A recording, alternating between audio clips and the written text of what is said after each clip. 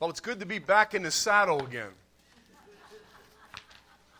And Bobby and I did not play hooky. We went to the West Pittston Church, just down the road and across the river, and it was a good service. Got to hear my friend Shane preach, the CNMA church there. I'd like you to turn in your Bible to Psalm 121. I'm going to read all 8 verses of those now, and I'm also going to be rereading them in smaller segments during the body of the message, so you want to keep your Bible open throughout today's message. Psalm 121. This should be a psalm, I think, that is familiar to many of you. I often read this when I do committals. This is one of the scriptures that I read. I lift up my eyes to the hills. Where does my help come from? My help comes from the Lord, the maker of heaven and earth. He will not let your foot slip. He who watches over you will not slumber. Indeed, he who watches over Israel will neither slumber nor sleep. The Lord watches over you. The Lord is your shade at your right hand. The sun will not harm you by day, nor the moon by night. The Lord will keep you from all harm. He will watch over your life. The Lord will watch over your coming and going, both now and forevermore. Let's pray. Thank you for this word, Father. We believe that it's inspired of you. We believe that you have a message for us here this morning. So we're asking, Holy Spirit, that you might speak and that we might listen. And Lord, I pray that you use these feeble words of mine for thy glory. May I truly be hidden behind the cross of Christ, that only Jesus is seen and heard. We pray this in his name. Amen. Now, life, I think, is best described as a journey. Throughout our lives, we take many journeys. Some of our journeys are short-lived, while others are long and, we might say, more drawn out. Even our walk with the Lord can be described as a journey to which we're pilgrims, you see, marching toward heaven. That's our final destination. I hope you're longing for that. I hope you're longing for that.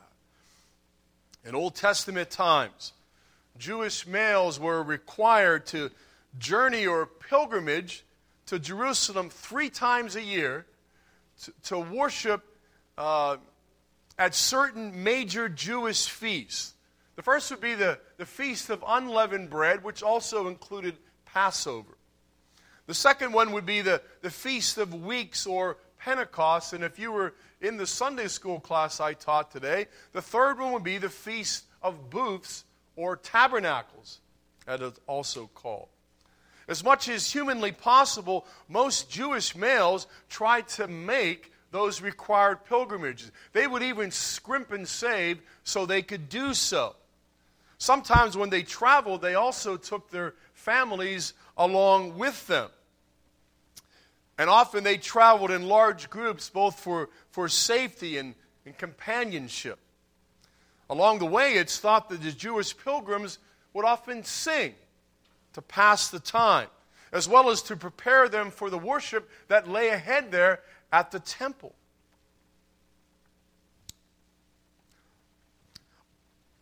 Bible scholars believe that today's psalm is one such song that they sung. These Jewish pilgrims sang as they neared Jerusalem. And we also believe that they probably did this in some kind of a responsive format. Now, as they sang this song, the Jewish pilgrims were reminding themselves, and this is our theme, night and day the Lord is at work in the lives of believers. Let me say that again. Night and day the Lord is at work in the lives of believers. Now, that's encouraging words. That's something, I think, worth reminding ourselves night and day. Now, for that reason, I've entitled today's sermon the way that I have, Night and Day. Makes sense. Now, as we plow through today's text, there are 4 truths that stand out. You're going to discover that these 4 truths, they build one upon the other. Now, I might also say this, they're just as applicable today as they were when the psalmist penned them many, many years ago. So I suggest that you listen up and take good notes. Let's begin. Now, the first truth that we're going to discuss this morning is this: night and day, the Lord's creation is before believers. Night and day, the Lord's creation is before believers. Now, we discover that in the first two verses of that psalm, Psalm 121. I ask you to keep your Bible open. Let me go back and read those two verses again. I lift up my eyes to the hills. Where does my help come from? My help comes from the Lord, the maker of heaven and earth. So night and day, the Lord's creation is before believers. I want you to picture yourself. Put yourself in this scenario. You're an Old Testament Jewish pilgrim, and you're traveling to Jerusalem to worship at your temple. No matter what direction that you travel from, whether it would be the north, the south, or the east, or the west, Jerusalem is always situated on a hill overlooking the surrounding countryside. You see, that's why the Bible refers to going up to Jerusalem. We always see that in the New Testament. They were going up to Jerusalem. You see, when traveling, we often think of going up as going in a northerly direction, don't we? That's what we say. But the Bible's writers were referring, you see, to Jerusalem's high elevation when they were saying that these travelers were going up to Jerusalem. So you need to understand, every person that was traveling to Jerusalem, they had to go up to get there. And it didn't matter whether they were coming from the north, the south, or the east, or the west, because Jerusalem sat on this high plain. So you got that? You got it? Now, I'm sure the Jewish pilgrims were both relieved and awestricken when Jerusalem finally came in sight. After all, this was their holy city. This was their purpose for traveling. Their temple was there as well as their kinfolk. Jerusalem would have been a place that most Jews would have felt comfortable in. I say this because their God was freely worshipped there, and their way of life was common there. That may not have been true where they presently live, for some of these pilgrims would have come from some very pagan regions. Now, the backdrop of Jerusalem, situated on a high hill, reminded those Jewish pilgrims, you see, of God's handiwork. However, as beautiful as Jerusalem was and is, and some of you have actually been there, I have not, I don't think we have to travel just to Jerusalem to see God's handiwork, do we? I don't think so. I'm reminded of God's handiwork each time that I stare into a starry night. Now, I've said this before, and I'll probably say it again. It's a whole lot easier to see the stars in the country than it is in the city, because the city lights tend to mask the lights from the sky. And I've lived in some rural areas, so I've been able to see these things. As I peer into the heavens on a starry night, I'm reminded that God set each star in place. I want you to chew on that for a while. God put each of those stars in place. Sometimes on an extremely clear night, I've been able to see so many stars, I can't even begin to count them. And yet God put every one of those stars in place in the exact spot He wanted to do so. That's worth another wow. Wow.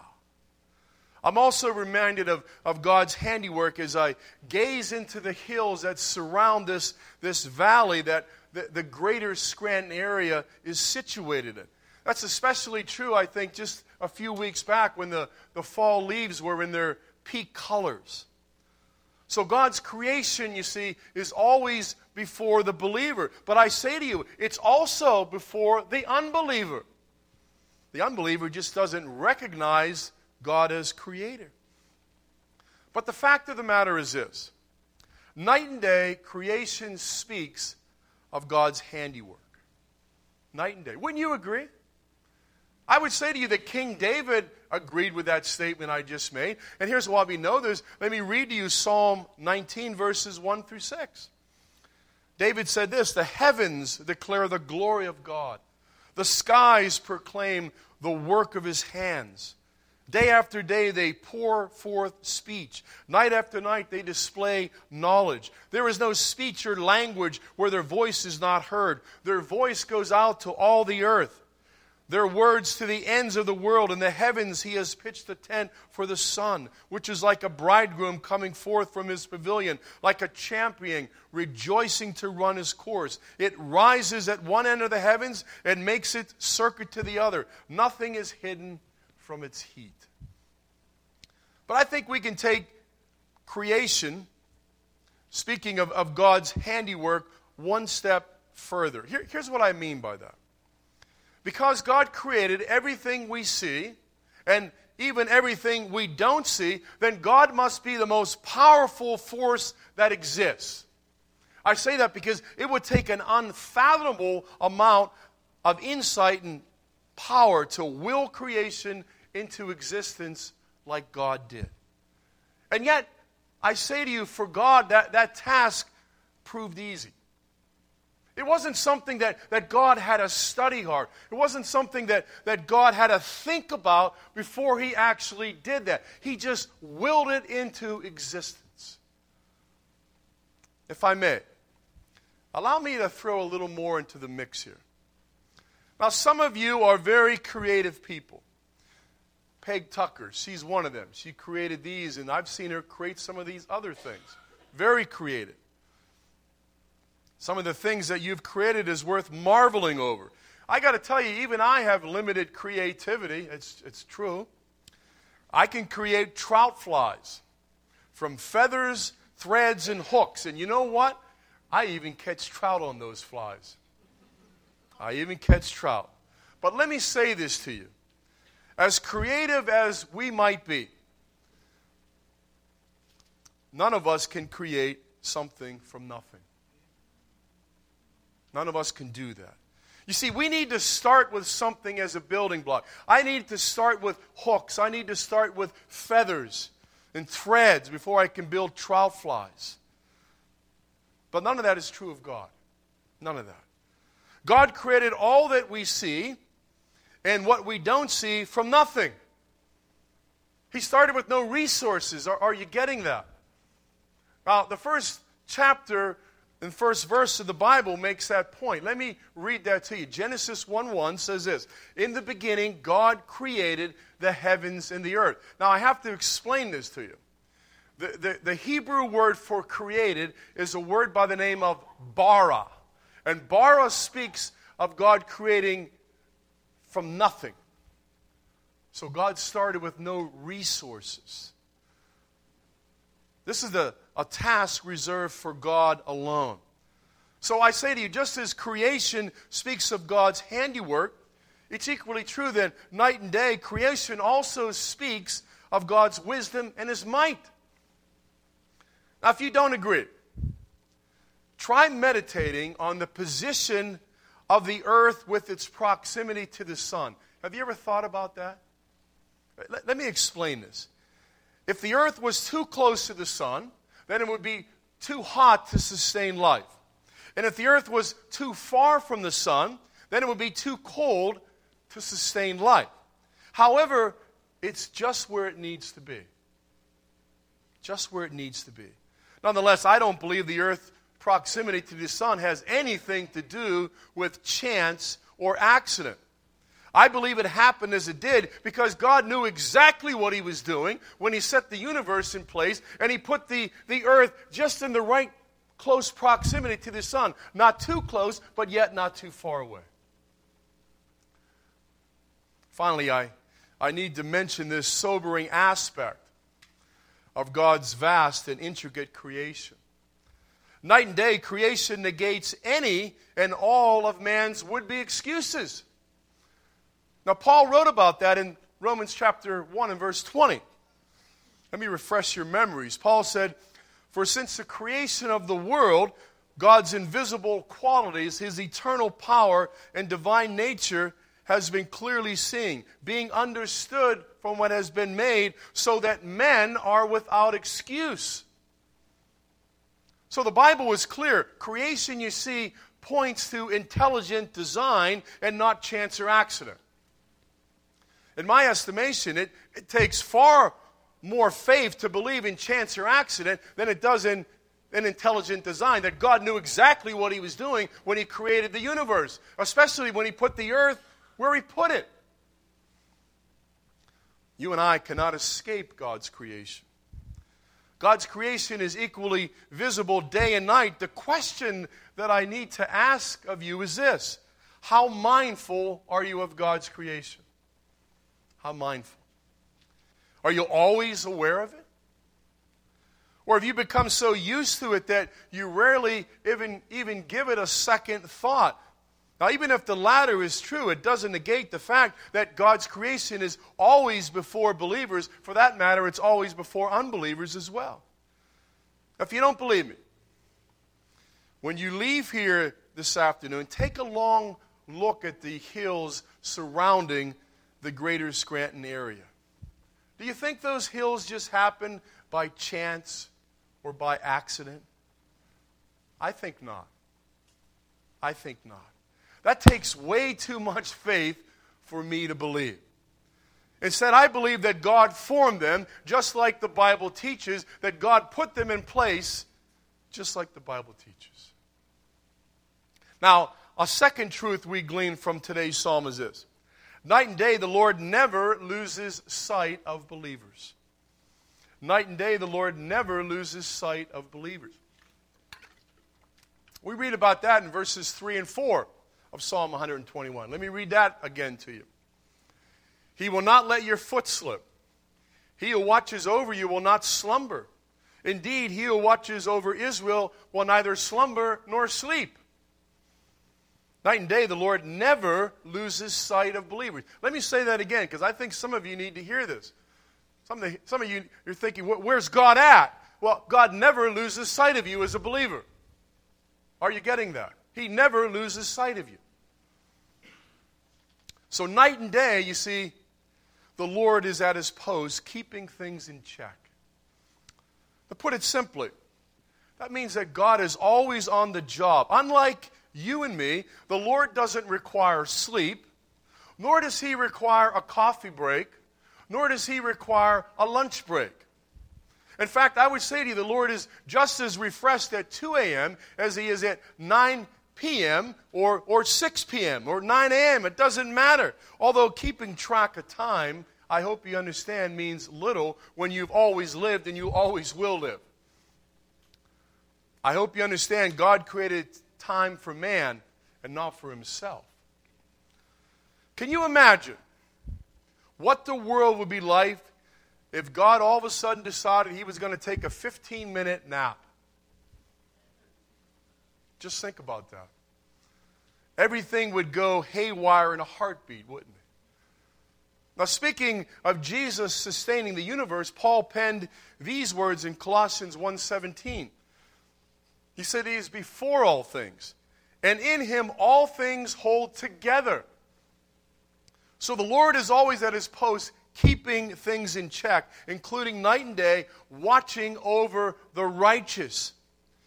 Now that means the righteous or believers, because that's what we're talking about here, the righteous or believers can never get beyond God's sight, no matter where they go or what they're doing. Actually, that's true of the unrighteous.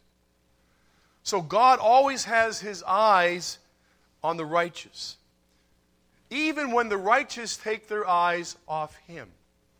And sometimes we do. God still has their eyes on them. Now, here's a good scripture that reminds us God's eyes are always glued tight to the righteous. Peter said this in 1 Peter chapter 3 and verse 12.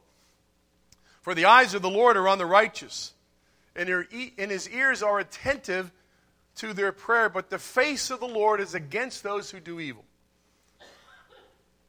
The next time you find yourself in a fix, try remembering that God knows exactly where you are. God knows exactly what you're doing, And God has the exact means to come to your aid at the exact time you need Him. Nothing surprises God. Absolutely nothing. As a believer, you're always in His sight. And God will never let your foot slip unless He permits it or unless He wills it. And sometimes He does. Now, thus far, we discussed two truths that stand out from today's psalm. First, we said, night and day, the Lord's creation is before believers. And second, we said, night and day, the Lord never loses sight of believers. That brings us to our third truth. Night and day, the Lord provides for believers. He provides for believers. We read about that in verses 5 and 6 of Psalm 21. You follow along. The Lord watches over you. The Lord is your shade at your right hand. The sun will not harm you by day, nor the moon by night. Night and day, the Lord provides for believers. It makes sense that if God is always at His post keeping things in check, as well as keeping watch over the righteous, then He's also more than able to provide for believers. And that's what the psalmist says here that God does. Now, if you've walked with the Lord for any length of time, and many of you have walked with the Lord for many, many years, you're not surprised by the psalmist's declaration of God providing for believers. Because you see, like me, you've experienced God's provisions firsthand. In fact, many of you could even give a testimony of God's provisions, and some of you even have done so. Rather than getting too technical, the psalmist keeps God's means for providing for believers rather simple. First of all, he said, the Lord provides shade by day. Shade by day. That may not seem like a whole lot. But if the temperature is sweltering around 100 degrees, and if you're anything like me who really doesn't like the heat, I think you would agree that any kind of shade is welcome. And if you're anything like me, I'm going to be gravitating toward the shade. That's just the way I am. You see, without shade, heat stroke could become a real possibility. But other than providing shade by day, the psalmist also reminds us the Lord provides covering by night. Now, once again, on the surface, this may seem like a rather small provision, or maybe we would say it seems kind of trivial. But if the temperature is really hovering at a mere 10 degrees, or perhaps even lower, without some kind of covering, then hypothermia would become a real concern. Those two seemingly small provisions, they remind me how deeply God cares for us. I wonder, when was the last time that you considered shade by day and covering by night provisions of God? When was the last time?